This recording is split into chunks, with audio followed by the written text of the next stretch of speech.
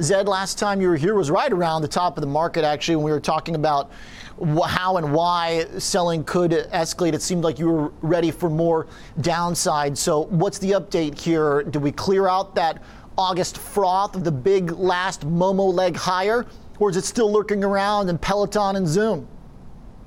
Yeah, no, I think what's really interesting is, as you mentioned, the run up in the month of August was an interesting experience of stocks up and volatility also up. And we discussed the main driver of that were a lot of folks buying shorter dated calls and a lot of these momentum names that was elevating volatility, even though the market was rising. Now, the last 3 weeks, we've seen the exact opposite of that. As the market's fallen, S&P almost 10% here, we've actually seen implied volatility fall. Now, one thing I want to mention with that is I think most folks, when they think of volatility, they look at the VIX, and the VIX can often be quite misleading, mainly because VIX is effectively floating vol. And what I mean by that is majority of VIX pricing is based on at-the-money options, and most of the time, especially in index, out-of-the-money puts are more expensive than out-of-the-money calls, meaning as the market falls, you're going to see VIX get elevated even if those specific options themselves are not increasing in price. And so a super simple example is on September 2nd, the VIX was 26, and live it's about 28.5, 29, so it would claim up small. But if you had the October 3250 options, either call or puts, where basically the market's currently trading, the vol on those has fallen from 29 to 24. So a pretty significant drop in those actual options. So that's why I say stocks down, vol down in pretty much all options. Now, there's three main reasons why this happened. One, a lot of that call buying has stopped.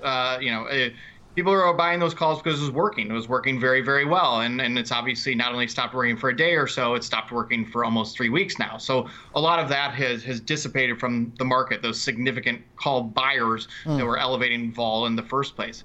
Along with that, we've seen a significant amount of hedge monetization. So folks that own puts to protect themselves from market drawdown, they've been selling those puts and then buying deeper out of the money puts. So they've been monetizing those hedges, not completely taking them off, but monetizing a significant amount of those hedges, once again, depressing volatility. And then finally, what you saw on Friday and this morning is the systematized vol sellers, because it was expiration on Friday, came back in to go ahead and sell all their monthly puts and calls like they do every single expiration. So there's a lot of events out there where they were depressing volatility, even though the market's both moving and moving lower.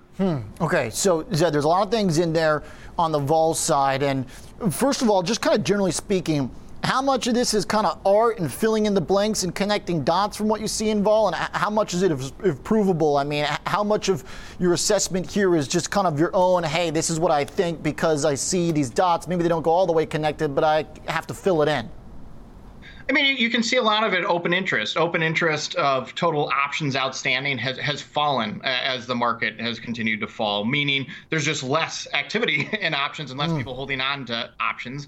And at the same time, your put call ratio has drifted a little bit more towards, more puts than calls out there, not substantially, but a combination of those two things, less options, period, and a little bit more puts to calls, nothing extreme, is kind of signaling, okay, the amount of call buyers out there has dissipated. There's less, total options out there outstanding, and the ratio is drifting a little bit more towards the put side. Once again, not excessive. So there's an example of something in there that's just actual numbers showing that the amount of call buying that we were seeing has definitely dissipated in comparison to where it was.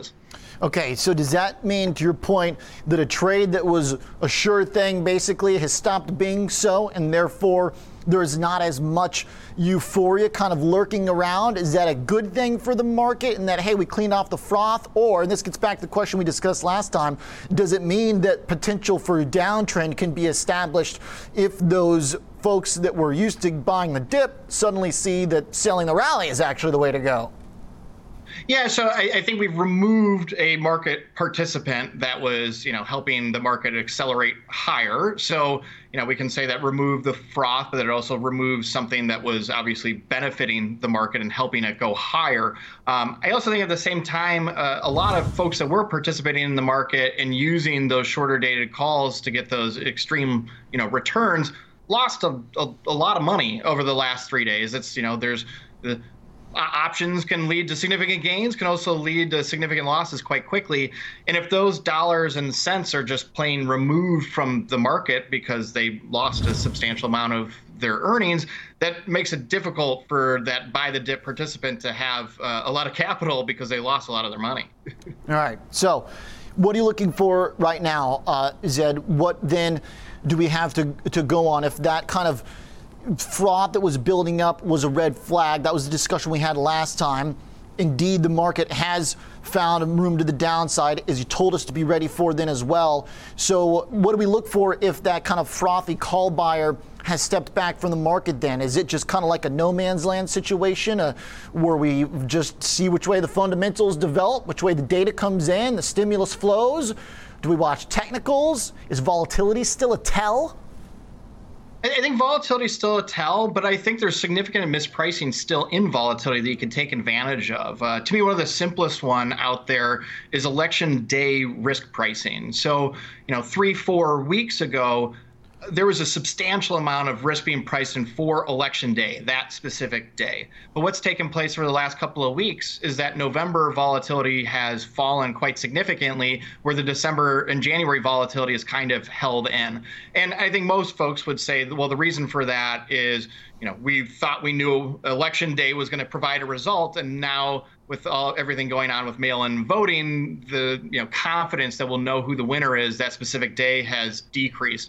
Now, I personally believe this is incorrect, and I think you have the ability to take advantage of some too cheap volatility around specifically election day. And the reason for that is I would view the market has the highest risk associated with a Democratic sweep.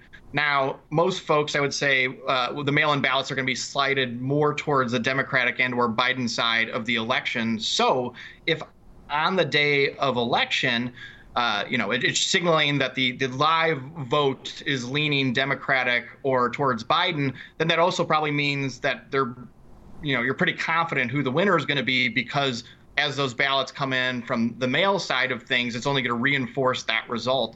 Meaning that the worst case scenario for markets is probably the only scenario that you'll know of the actual election day. So, you don't really care about the whole distribution. You care about what is going to be known that specific day. And I think the only thing you're going to know for sure that specific day is most likely the worst case for markets. So once again, I think that's a completely incorrect change in pricing by the marketplace, signaling, because the confidence of knowing what the result on election day is diminishing, that the risk is being pushed out into January and December, where I think you should actually be taking advantage of this change in pricing and go ahead and put some positioning on in your portfolio to protect yourself from election day itself, because it's cheapened quite significantly.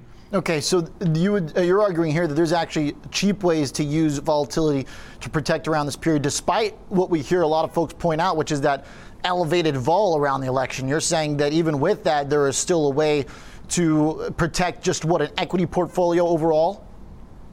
Yeah, that's correct. It's changed quite significantly. Once again, two-ish weeks ago, there was that election day had a significant priced in event into the marketplace, but has completely been sucked out over the last week or so. I think purely because people don't think that you're going to know the result day of, so that risk has been spread out through time. And once again, I think that's incorrect. I think you have a great opportunity right now to protect your portfolio from the election and using that specific election date. Okay. And then one other thing, I'm just looking at your notes real quick. This is related, unrelated to an FX trade that you see as well? Yeah, FXI, I think, is actually. Oh, you're looking at China trade here. Yeah, FXI, the implied volatility is significantly lower than the S&P 500. 25-ish% lower than the S&P 500 in terms of the priced in risk. Now, if you're nervous about the first debates coming up in a week or so, I would lean on FXI to protect your portfolio rather than the S&P 500, mainly because I believe most likely China is going to be a significant point of conversation in those debates, and it's much, much cheaper to protect your portfolio using FXI than the S&P 500. So seems like a confluence of events of potential headline risk along with a much cheaper instrument to protect your portfolio.